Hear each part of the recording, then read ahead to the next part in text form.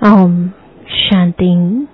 आज 2 अगस्त 2022 बाबा के महावाक्य हैं, मीठे बच्चे पढ़ाई का सिमरण करते रहो तो कभी भी किसी बात में मूंझेंगे नहीं। सदा नशा रहे कि हमें पढ़ाने वाला स्वयं निराकार भगवान है। प्रश्न है, इन ज्ञान रत्नों का अविनाशी नशा किन बच्चों को रह सकता है? उत्तर है, जो गरीब बच्चे हैं। गरीब बच्चे ही बाप द्वारा पद्मा पदम पति बनते हैं। वह माला में पिरो सकते हैं। साहूकारों को तो अपने विनाशी धन का नशा रहता है। बाबा को इस समय करोड़पति बच्चे नहीं चाहिए। गरीब बच्चों की पाई पाई से ही स्वर्ग की स्थापना होती है, क्योंकि गरीबों को ही साहूकार बनना है। गीत है,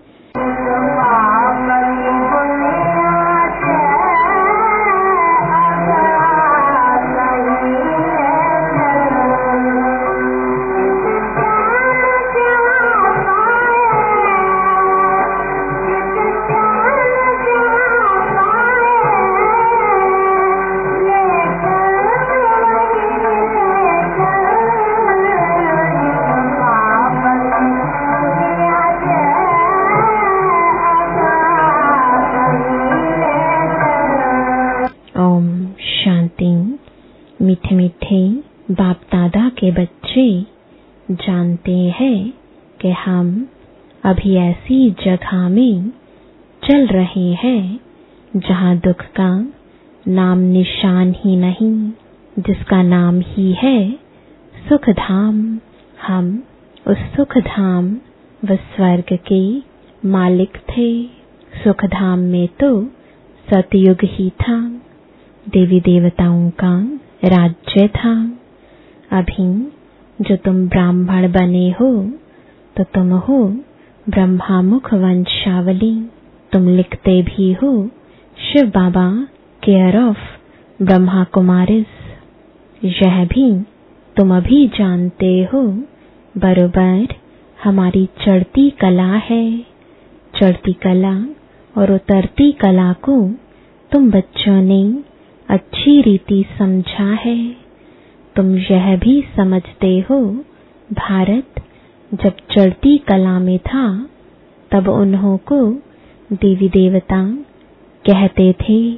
अभी उतरती कला में है, इसलिए उन्हें देवी देवता कह नहीं सकते।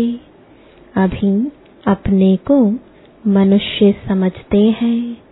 मंदिरों में जाकर देवी देवताओं के आगे माथा टेकते हैं। समझते हैं यह होकर गए हैं, कब यह नहीं जानते। तुम किसको भी समझा सकते हो। क्राइस्ट से 3000 वर्ष पहले भारत स्वर्ग था। तुम बच्चे समझ गए हो कि चक्र को अब फिरना ही है। पतित दुनिया को पावन बनना ही है। अभी तुम बच्चों की बुद्धि में है हम बाप द्वारा मनुष्य से देवता बन रहे हैं। बाप पढ़ाते हैं यह नशा चढ़ना चाहिए ना। गाया भी हुआ है भगवानुवाच, मैं तुमको राजयोग सिखलाता हूँ। सिर्फ यह भूल कर दी है जो बाप के बदले बच्चे का नाम डाल दिया है। इस भूल को भी तुम बच्चे ही समझते हो और कोई समझते नहीं।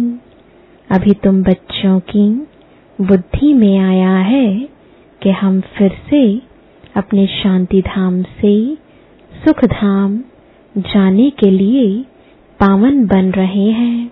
गाते भी हैं पतित पावन आओ, पतित पावन तो गॉडफादर ही ठहरा। कृष्ण को तो कह नहीं सकते, यह बुद्धि में सिमरण करते रहना है। स्कूल में बच्चों की बुद्धि में पढ़ाई का सिमरण चलता है ना। तुम भी अगर यह सिमरण करते रहेंगे तो कभी मूंझेंगे नहीं। जानते हो, अब हमारी चढ़ती कला है। सेकंड में जीवन मुक्ति भी गाई हुई है।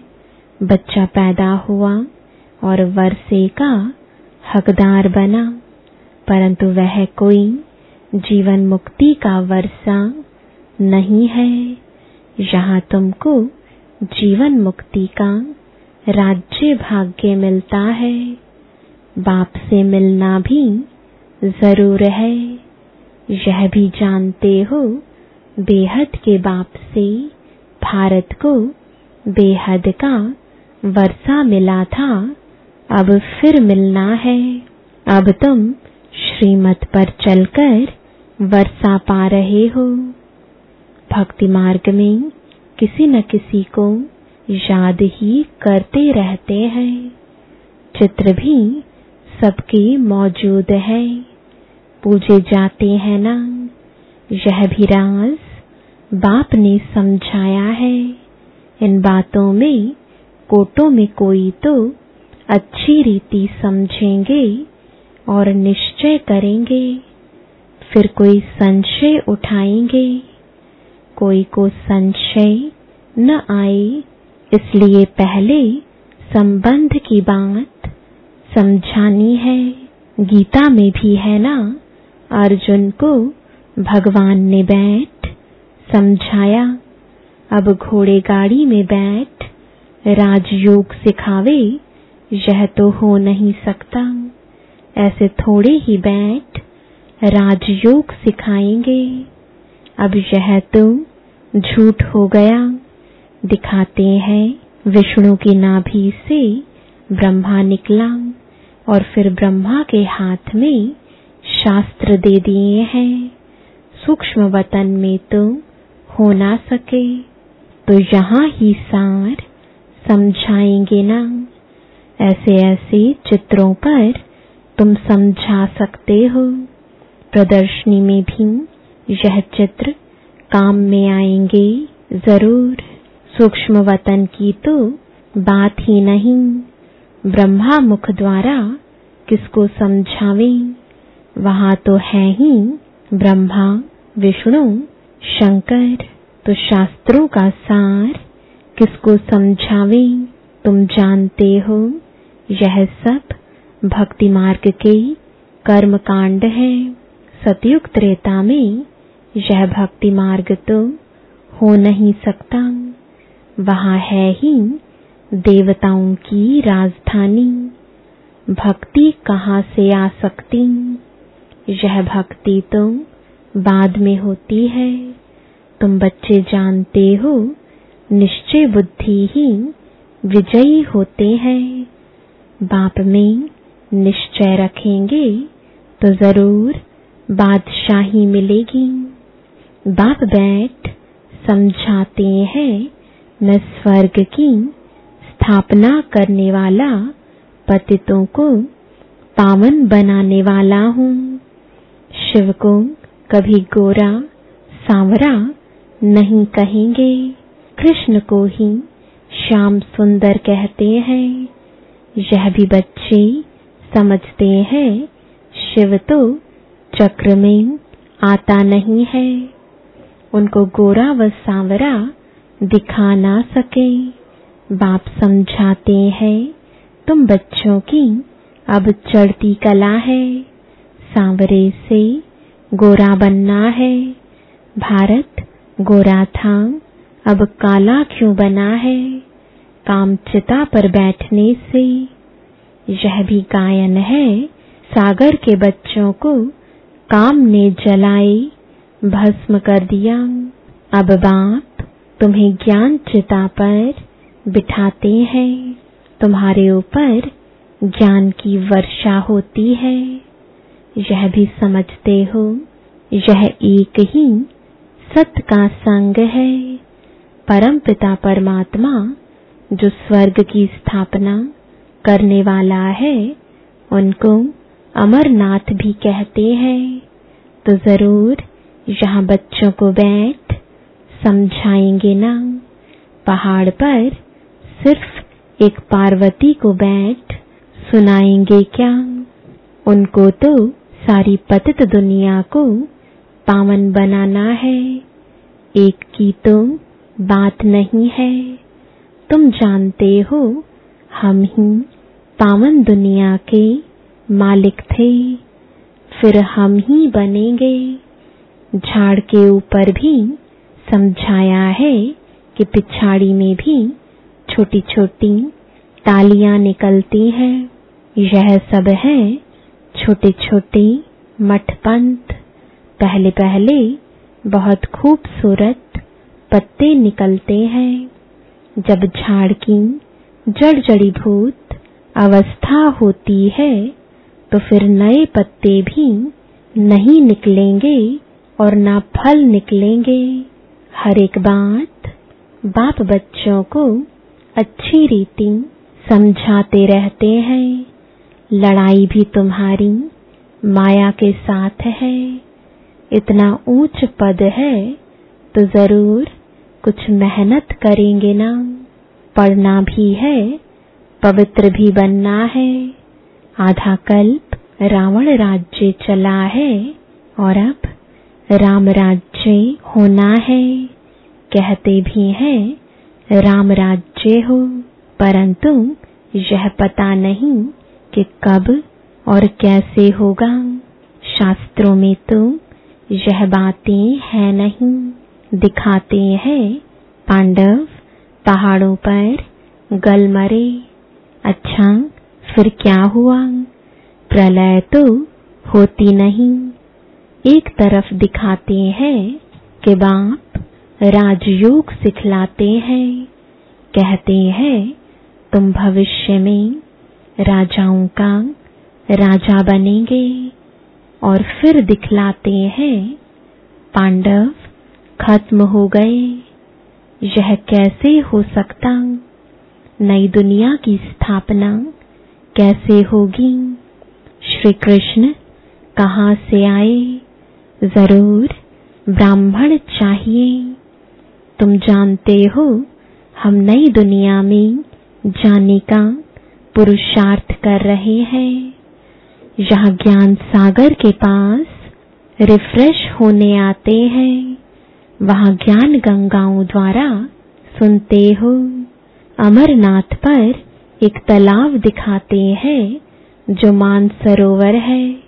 कहते हैं उसमें स्नान करने से परिज्यादा बन जाते हैं। वास्तव में यह है ज्ञान मानसरोवर। ज्ञान सागर बाप बैठ ज्ञान स्नान कराते हैं जिससे तुम बहिष्ठ की परियां बन जाते हो। परियां नाम सुन ऐसे पंख वाले मनुष्य बना दिए हैं। वास्तव में पंख आदि की बात है नहीं। आत्मा के उड़ने के पंख अब टूट गए हैं। शास्त्रों में तो क्या क्या बातें लिख दी हैं। यह भी बहुत शास्त्र पढ़ा हुआ है। इनको भी बाप कहते हैं तुम अपने जन्मों को नहीं जानते हो। मैं तुम्हारे बहुत जन्मों के अंत के जन्म में प्रवेश करता हूँ।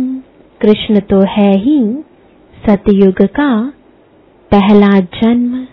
स्वयंवर के बाद फिर लक्ष्मी नारायण बन जाते हैं। तो जो श्री नारायण था वह बहुत जन्मों के अंत में अब साधारण है। फिर जरूर उनके ही तन में आना पड़े। कई कहते हैं भगवान पतित दुनिया में कैसे आएंगे? न समझने कारण श्री कृष्ण का नाम डाल दिया है। जो सबसे पावन है, परंतु श्री कृष्ण को सब भगवान मानेंगे नहीं। भगवान तो है निराकार, उनका नाम शिव मशहूर है। प्रजापिता ब्रह्मा तो यहाँ है, सूक्ष्म वतन में तो ब्रह्मा विष्णु शंकर है। यह भी अच्छी रीति समझाना चाहिए, धारणा बहुत अच्छी चाहिए। आपस में एक दो को यह याद दिलाना चाहिए।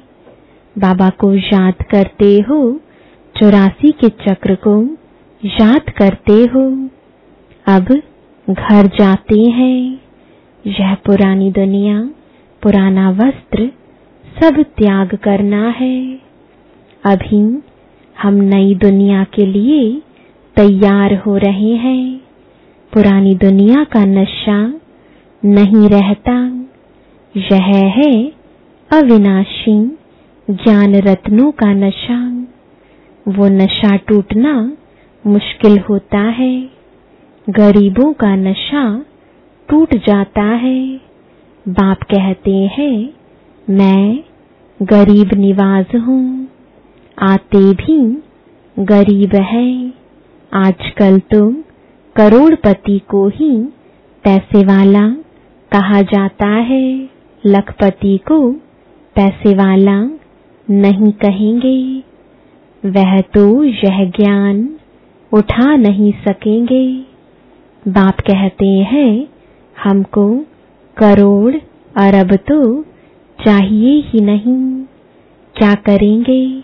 हमको गरीबों के पैसे पैसे से स्वराज्य की स्थापना करनी है। हम पक्का व्यापारी भी हैं। ऐसे थोड़े ही फालतू लेंगे जो फिर देना पड़े। तुम्हारा मट्टा सट्टा है, इसलिए भोलानाथ कहा जाता है। गरीब से गरीब ही माला में पिरोए जाते हैं। सारा मदार पुरुषार्थ पर है। इसमें पैसे की बात नहीं। पढ़ाई की बात में गरीब अच्छा ध्यान देंगे। पढ़ाई तो एक है ना।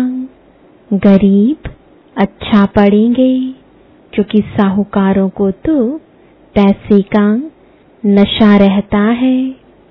तुम बच्चे जानते हो, हम स्वर्ग के मालिक थे, अब कंगाल है। अब बाप आया है, 84 का चक्र तो जरूर लगना है। पुनर्जन्म भी सिद्ध करेंगे। तुम सिकिलदे बच्चे ही 84 के चक्र में आते हो, यह भी तुम जानते हो, और कोई को पता नहीं है। तुम जानते हो, चक्र पूरा होता है। अब घर वापस जाना है। पढ़ाई को दोहराना है। चित्र रखा होगा तो देखकर चक्र याद आएगा। गीत भी कोई कोई बहुत अच्छे हैं, सुनने से नशा चढ़ता है। तुम अब शिव बाबा के बने हो।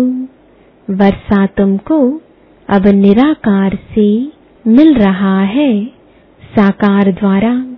निराकार कैसे दे जब तक साकार में न आए। तो कहते हैं, मैं इनके बहुत जन्मों के अंत में प्रवेश करता हूँ।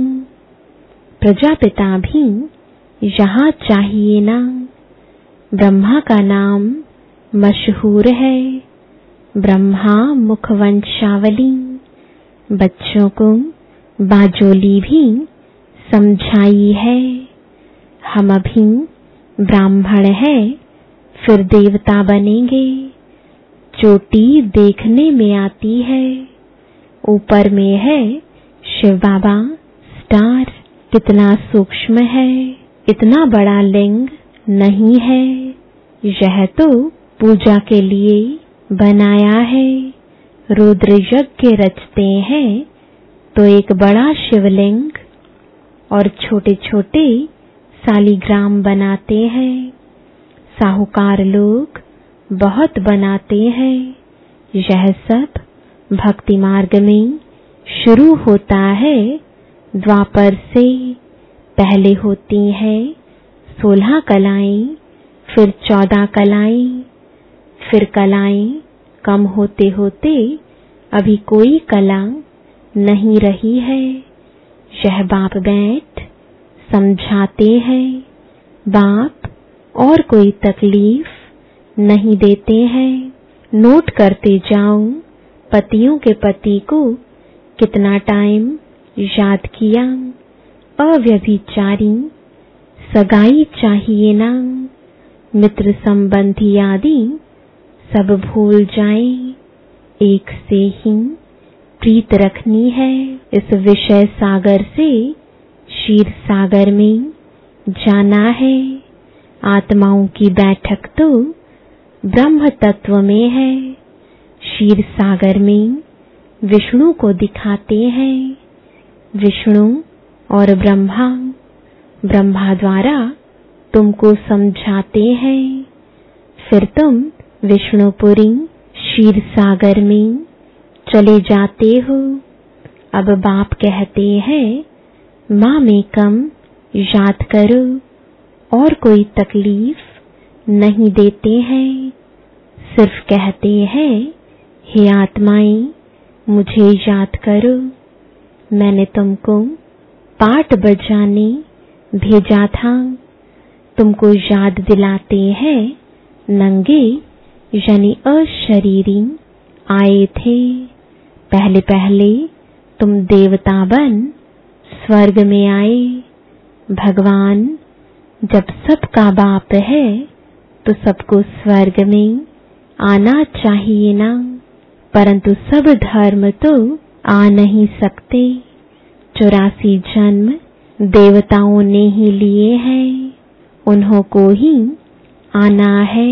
यह सब बातें तुम्हारे सिवाय और कोई जान ना सके। अच्छी बुद्धि वाले ही धारणा करेंगे। थोड़ा समय है, सिर्फ अपने आप को आत्मा समझो।